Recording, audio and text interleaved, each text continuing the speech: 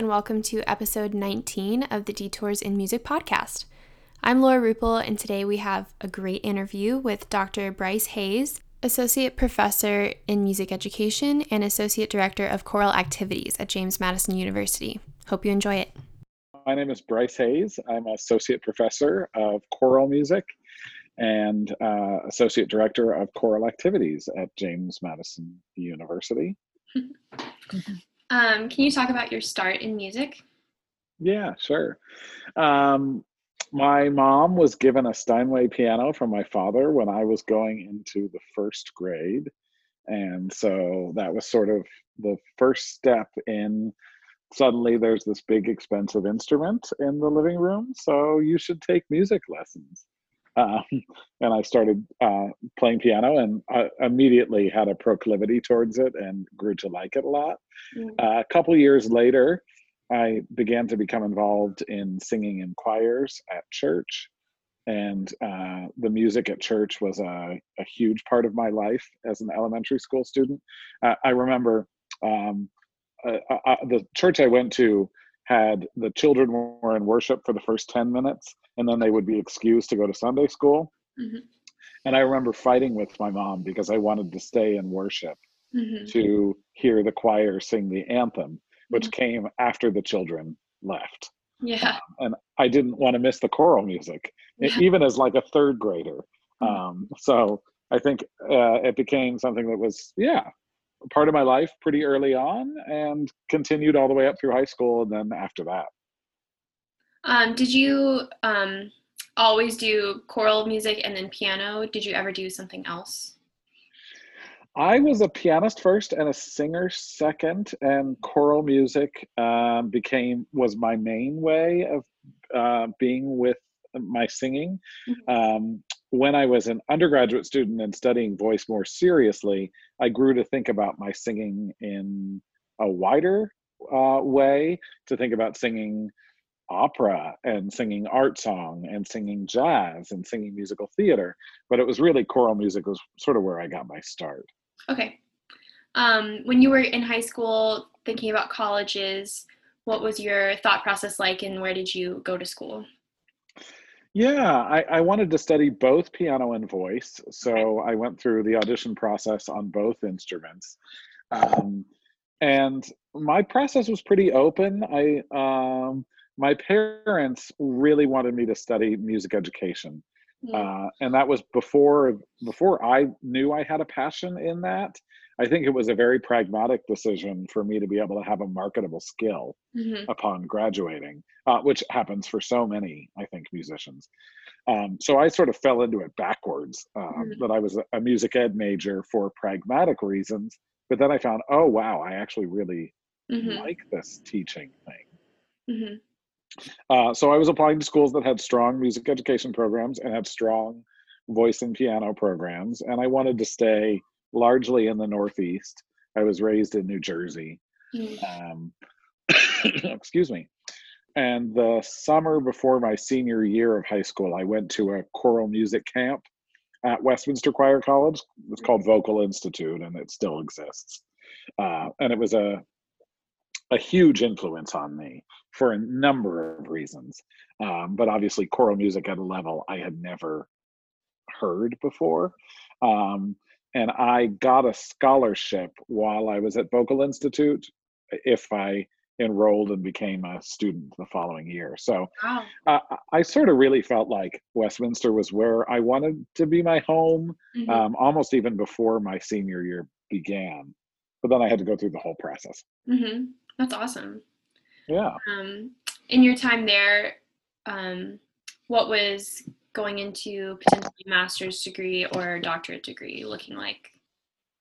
So I really found that I loved teaching when I was an undergraduate student. And so I wasn't thinking about grad school in my undergraduate years. I was really thinking about when I get out and teach and what level will I teach. And that's indeed what I did. When I finished my undergrad in music education, I ended up teaching high school right after that for 5 years. And it was only sort of in my fourth year of teaching high school when I started to think about, oh gosh, there's some stuff I don't know how to do. Okay.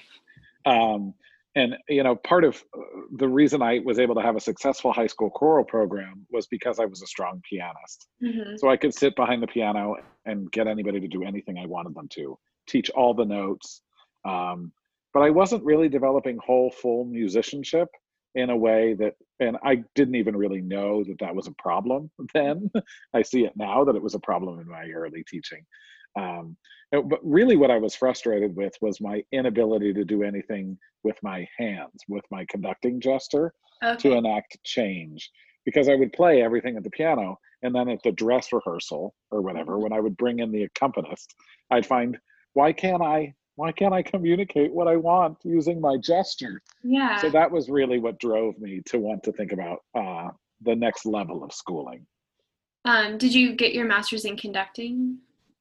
Yeah, my Okay. master's in conducting was from Temple University, and it was a very different place from Westminster Choir College, and that really drove me there.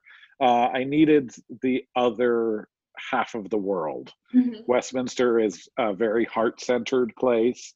It's all about music and spirit and connection, and that's always been in my heart and soul. But I needed to go somewhere else that could kind of kick my butt in Mm-hmm. a good way and make me a technically stronger musician. Mm-hmm. And someplace that was all about the kind of nuts and bolts of just how to use a conducting gesture and how to, and Temple was really that. Wow.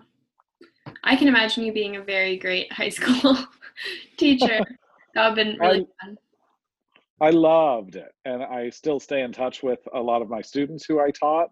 Mm-hmm. And I could go back into the high school classroom very, very easily. I love that work. I love students of that age. What really drove me to want to be at the collegiate level was wanting to work with pre-service teachers and wanting to work with helping to shape future music educators is something I became very passionate about. Mm-hmm. And to fill in that technical ability for them earlier than what you Yeah, were, maybe. Mm-hmm.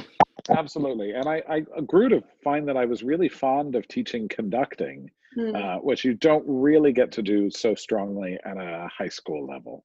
Mm-hmm.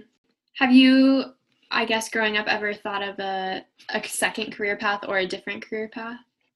Yeah, absolutely. And this kind of goes to one of your future questions that's on the list, which is the question about detours. Yeah. Um, I've always been, I mentioned how church music was important to me as a young child, and I've always been a church musician as an adult too. And there was a pivot point when I was teaching high school. I was also working at a rather large Presbyterian church as their director of music. And I got more involved in leading worship. We developed a second service at the church where I worked that was called Worship in a New Key, that was all about doing worship that was collaborative and had music from multiple genres, had African chant right next to Taizé, right next to bluegrass, right next to a Bach chorale. And we were really trying to weave together all this. And so I got really fascinated in how this way that music could touch people in a religious way, in this church way. So for a while, I considered going to seminary and going through a master's in divinity degree. I became what they call an inquirer through the Presbyterian Church, and I spent a weekend at Princeton Theological Seminary. And this was all at the same time that I was thinking, what do I do? Do I do a master's in music and conducting to learn more about that? Or do I go down this other route? And I came to the choice, obviously, to do the master's in music and not to go to seminary. But what I told myself at the time, and I still actually consider this to be true, is I didn't close that door. Yeah, I just definitely. I just didn't walk through it. Mm-hmm. So that door exists, and you and I know each other through the church world. That's something that I've continued to be passionate and involved in. And who knows? there are lots of people who go to seminary in their 50s and their 60s. So I could be a late career seminary person. Who knows? Yeah. And I mean, you're still leading worship and leading that connection through the music now. Yeah, absolutely. It will always be a part of my life, Mhm. even though it's not I haven't gone on to do that specific study. Mhm. And I know I would get a lot out of that. Mhm. And spiritually, I think I've evolved over the past decade or so, but it's still a huge part of my life. Yeah, that makes sense a lot. What's something you struggled with when you were in undergrad? And this can be specific to like a class that was hard or an overarching thing. Yeah, I think, and I see this mirrored in so many of my students now, I struggled a lot with choice. Mm. There was so much I wanted to do and so much that I tried to do. I was, um, and this in some ways has not really changed. I was always burning the candle at both ends by being involved in way too many things. Mm. Most of my years of my undergraduate experience, I think I sang in 3 curricular choirs at the university. I also worked a church job. I also worked with a community choir. Mm. I don't know how I did it. Yeah. And when did I find time for homework or for practicing? Like I would like to go back and see myself as a 19-year-old and think like, how did I handle all this? Yeah. Definitely. But I always wanted to be involved in everything. And so I really struggled with how to choose and how to make selections that were better for the balance in my life. Hmm. Um, and so I sort of really didn't have a good sense of balance. Hmm. And that's been something that has impacted my teaching really in the past 5 years, I would say, is to try and think about and talk about and create spaces in which my students at the collegiate level can dialogue about the ways in which they're trying to find balance in their lives. Hmm. You mentioned that you think you still kind of have that personality trait. Some people will give advice to basically do absolutely everything and go for it. Other people will say, stick to one or two things. Do you think overall you have a specific thing that you usually say to people? What I say now is you have to look at your life as all the portions of it. Mm. And if you put too many eggs in one basket, other things are going to suffer. Hmm. Um, so if you decide I'm going to go for all this, I'm going to play in every single musical ensemble, and Hmm. I'm just going to do that, Hmm. then if that's just your music portion of your life, how do the other portions of your life suffer? How is your spirit? How is your physical body? How is your mental and emotional state? And I think a lot more holistically now is you have to look at the broad picture, and you have to look at what you're doing right now doesn't necessarily need to be what you're doing in 18 months or certainly in 5 to 10 years. So you can think of life as an evolving passage, but in the moment, there should be balance in all areas of your life. Hmm. I don't always succeed in that. It's easier to preach about than to actually do. Yeah, definitely. Do you think that there's things that you hear yourself saying to JMU students all the time? Yes, and I've been saying this word balance a lot, but I had a teacher when I was an undergrad who worked with young children in children's choirs in the church. That was her training. Her Mm. name is Helen Kemp, and her one of her mantras she would say, "Body, mind, spirit, voice. It takes the whole person to sing and rejoice." And that's just one of her beautiful little quips about the way that she would think about holistically involving children in worship and children in the musical life of the church. I have adapted that and changed it. And for me, I've created these 4 quadrants of body, mind, spirit, and then music. Hmm. I think I talk to musicians a lot, but Hmm. whatever that vocational piece is the fourth piece. If you're an artist, if you're an actor, that's that fourth quadrant for me. Okay. But you can't neglect your physical body. And I have a lot in the past, and I have let my health go because I've been more concerned with studying or with practicing or with I have yet another choral rehearsal to go to. And so I'm just going to grab food on the way, and it may not be the healthiest option. But thinking about my physical body and my spiritual body and body, mind, spirit, and your vocation on top of that. So I try and talk to my students about that all the time, and invite them into a process by which they're thinking about how is their balance now. Yeah. Before you were talking about, oh, I wish I could see myself when I was 19 and how I did everything.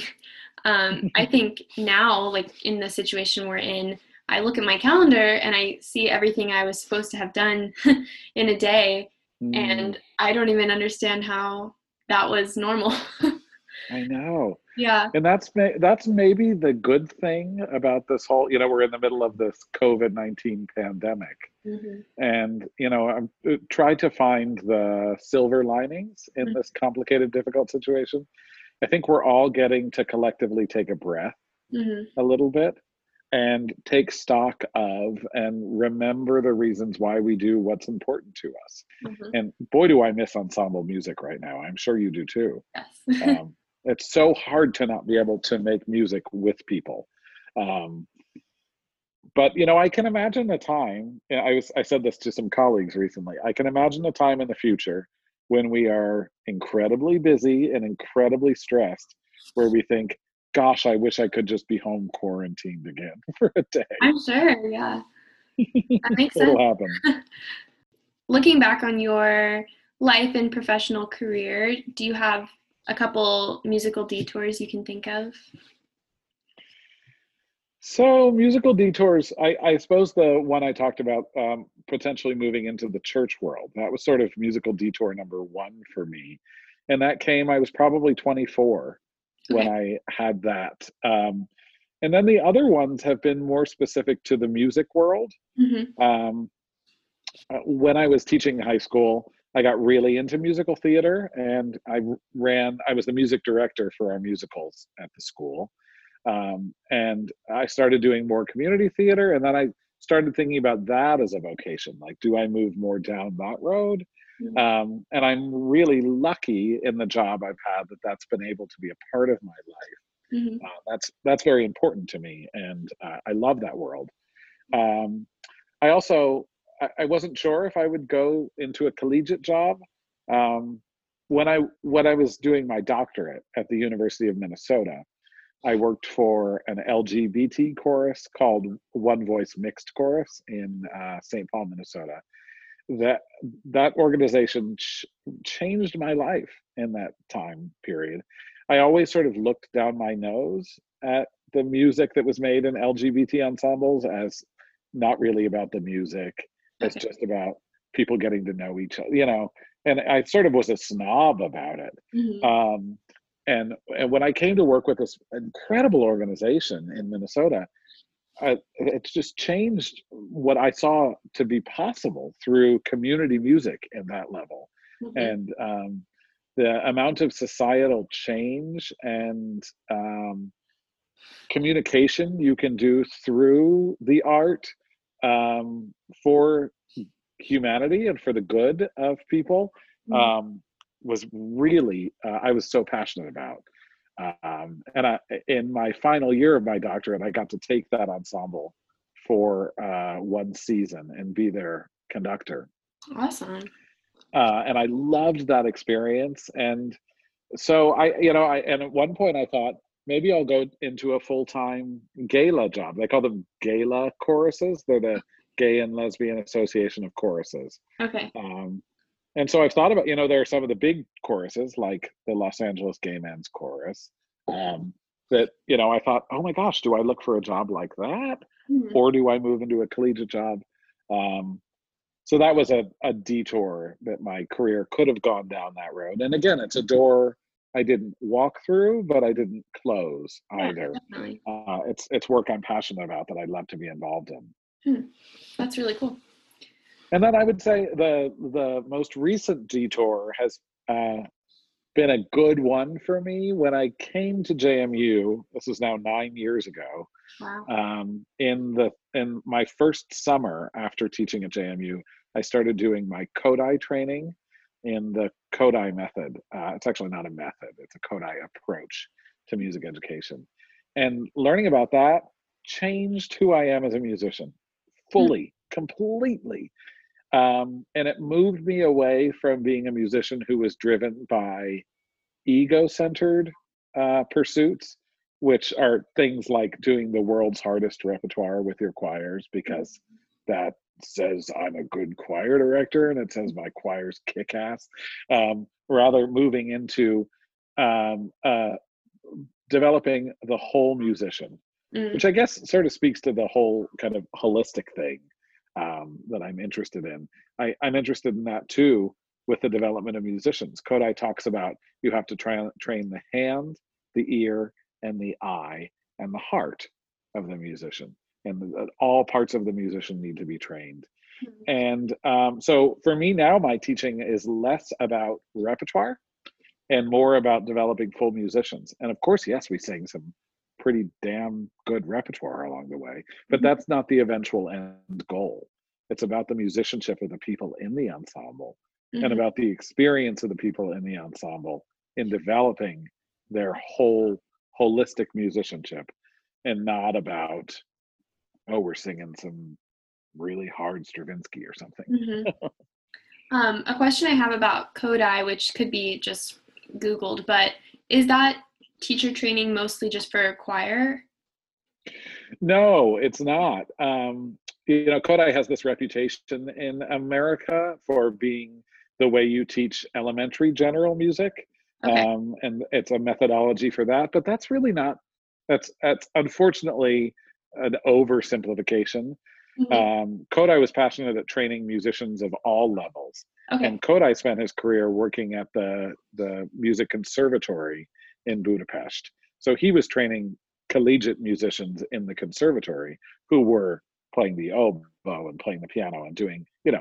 doing their upper level. So Kodai, it's all about developing the whole musician. So you could become a Kodai teacher Mm-hmm. who is a band teacher, or a Kodai teacher who's an orchestra teacher, or a Kodai choir director, Mm-hmm. um, or a Kodai community musician. I suppose you can take it and use it in many different ways. Mm. Okay. I guess that's why it's not specifically a methodology.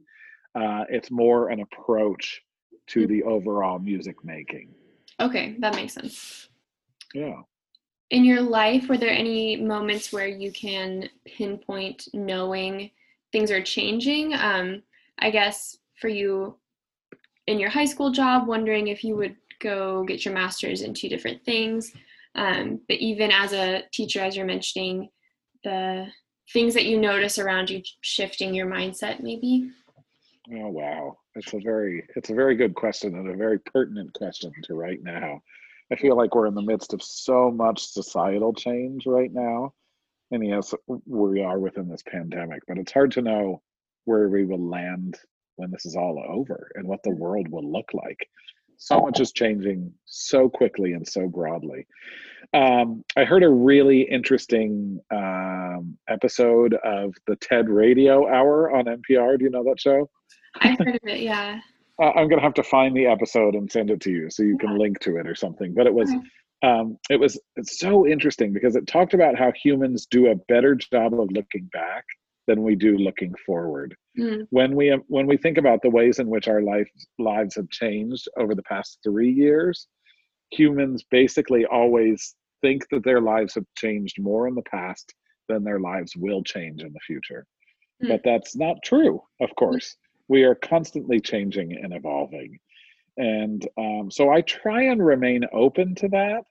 And I try and remain open to listening to the ways in which I'm being called Mm. and the spirit is speaking to me to move me in new directions. A couple years ago, an opportunity came up for me to take on a community choir Mm. that's in Crozet, which is kind of far away. It's an hour over the mountain. Um, but I drive over there once a week and I work with 85 people, community singers, non auditioned, all levels, all ages. The median age, I would guess, is probably somewhere in the late 60s. But I love it.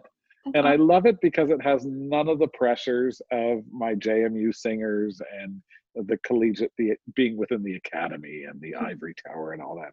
It's people who are there because they love what they do. Mm-hmm. And that community music making, I think that needs to be at the heart and the core of what it is we do. And it also gives me a sense of reminding me why I love my field so much. To see the passion they bring to their music is truly inspiring.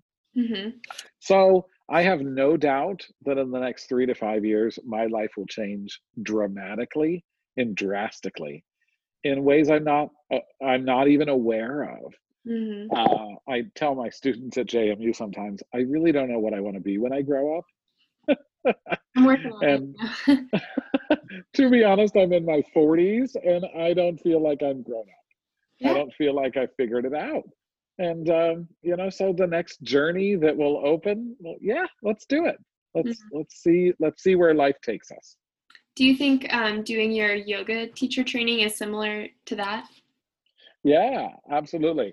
The yoga teacher training brought so much to me in terms of this idea of balance that I spoke about, and Mm-hmm. the idea of my physical body. Obviously, the asana practice is a physical practice, but it's also a deeply spiritual practice. Mm-hmm. Um, and it also, I think, yoga has taught me to be open to listening to myself and to the world around me, and open to the opportunities that will arise. Mm-hmm. um, I think you always need to have a 1 year, a 5 year, and a 10 year plan. And then you have to also have an openness that none of them will work out the way you want them Mm-hmm. to, in good and bad ways. Yes, definitely. Did you want to talk about any of the quotes? Oh, these are such good quotes, Laura. I love them all. The one I've landed on is the Robert Schumann quote: to send light into the darkness of men's hearts. Mm. Such is the duty of the artist. I would probably amend it by saying to send light into the darkness of people's hearts, such is the duty of the artist. I think that we are, as artists, Mm. are called to remember why community matters, why people matter, why our journey we're on matters. I think it's been so fascinating during this epidemic to Mm-hmm. see how much people are drawn to the arts. Mm-hmm. When you're having to stay home on your couch all day, you need stuff that can sustain your soul and tell you that it's all going to be okay. And I think for us to think about what would life be like right now if there was no music, no art, no film, no television, no theater, if we had no radio, if we had none of that, Mm-hmm. I don't think any of us could get through this right now. Mm-hmm. Arts are hugely important Yeah. to our existence as humans. I saw something on Facebook that said something along the lines of, oh, when everything's working, we don't appreciate the artists, but when everything's not working, like that's the only thing we're turning to. Exactly. Mhm. Very true. Can you talk a little bit about what brought you to JMU and what you do at JMU and what's your goals for what you do at JMU? Yeah, sure. Happy to. Um, my older brother is a JMU alum, and he is a year older than me. And so when it came time for me to think about going to college, my parents really wanted me to think about going to JMU because they'd been down here to visit him and they had heard probably the Marching Royal Dukes. They'd seen the incredible school of music that JMU has. Mm-hmm. Um, and I was a little strong headed, I think, as a high school senior. And simply because my older brother went to school here, I refused to consider it. We were a year apart and we were very sort of oil and water, I think. Um, so I refused to think about JMU. But when I was applying for jobs at the end of my doctorate and thinking about doing this collegiate choral conducting thing, Mm-hmm. um, I saw the job for JMU and thought, oh my gosh, wow, it's a beautiful part of the world. It's a part of the world that values choral music very much. And that was important to me. That was the reason I ended up in Minneapolis for my doctorate, was that's another part of the country that really is a center for choral music because of the deep Lutheran tradition, schools like St. Olaf and Concordia and Luther. I wanted to be a part of that kind of zeitgeist. Likewise, here with the great Mennonite Brethren tradition that runs through the valley, this is a center of choral music. So I was happy to put my name in the ring. And I was also interested in the job in that what I do at JMU is I'm a choral director, first and foremost, but I'm also on the music education faculty. So I'm working with pre-service music educators. I'm working with graduate students. I'm getting to teach graduate students in choral conducting their graduate choral literature. I get to work with the musicals. I get to work with the operas. All of these experiences fill who I am as a musician. Yeah. So it's ended up being a great place for me to teach. I'm passionate about the institution at large. I think JMU is a beautiful school. I think the School of Music is quite fantastic. I think we're in a period of, as a lot of things in society, I think a lot is going to change in the coming years, and it will be interesting to see where we go. And I'm happy to be a part of that. I'm happy to be the change, to quote a JMU phrase. I guess as we wrap up, if you have any final thoughts you wanted to mention. I just want to thank you for the work you're doing on this podcast. I think it's an enormous undertaking, asking all these questions and going out and examining the way other people have lived their lives and fulfilled their career is really fascinating. And we all benefit by the work you are doing. I hope so. Yeah. Well, thanks so much, Laura. Yeah, thank you. It was great to talk to Dr. Hayes for this episode.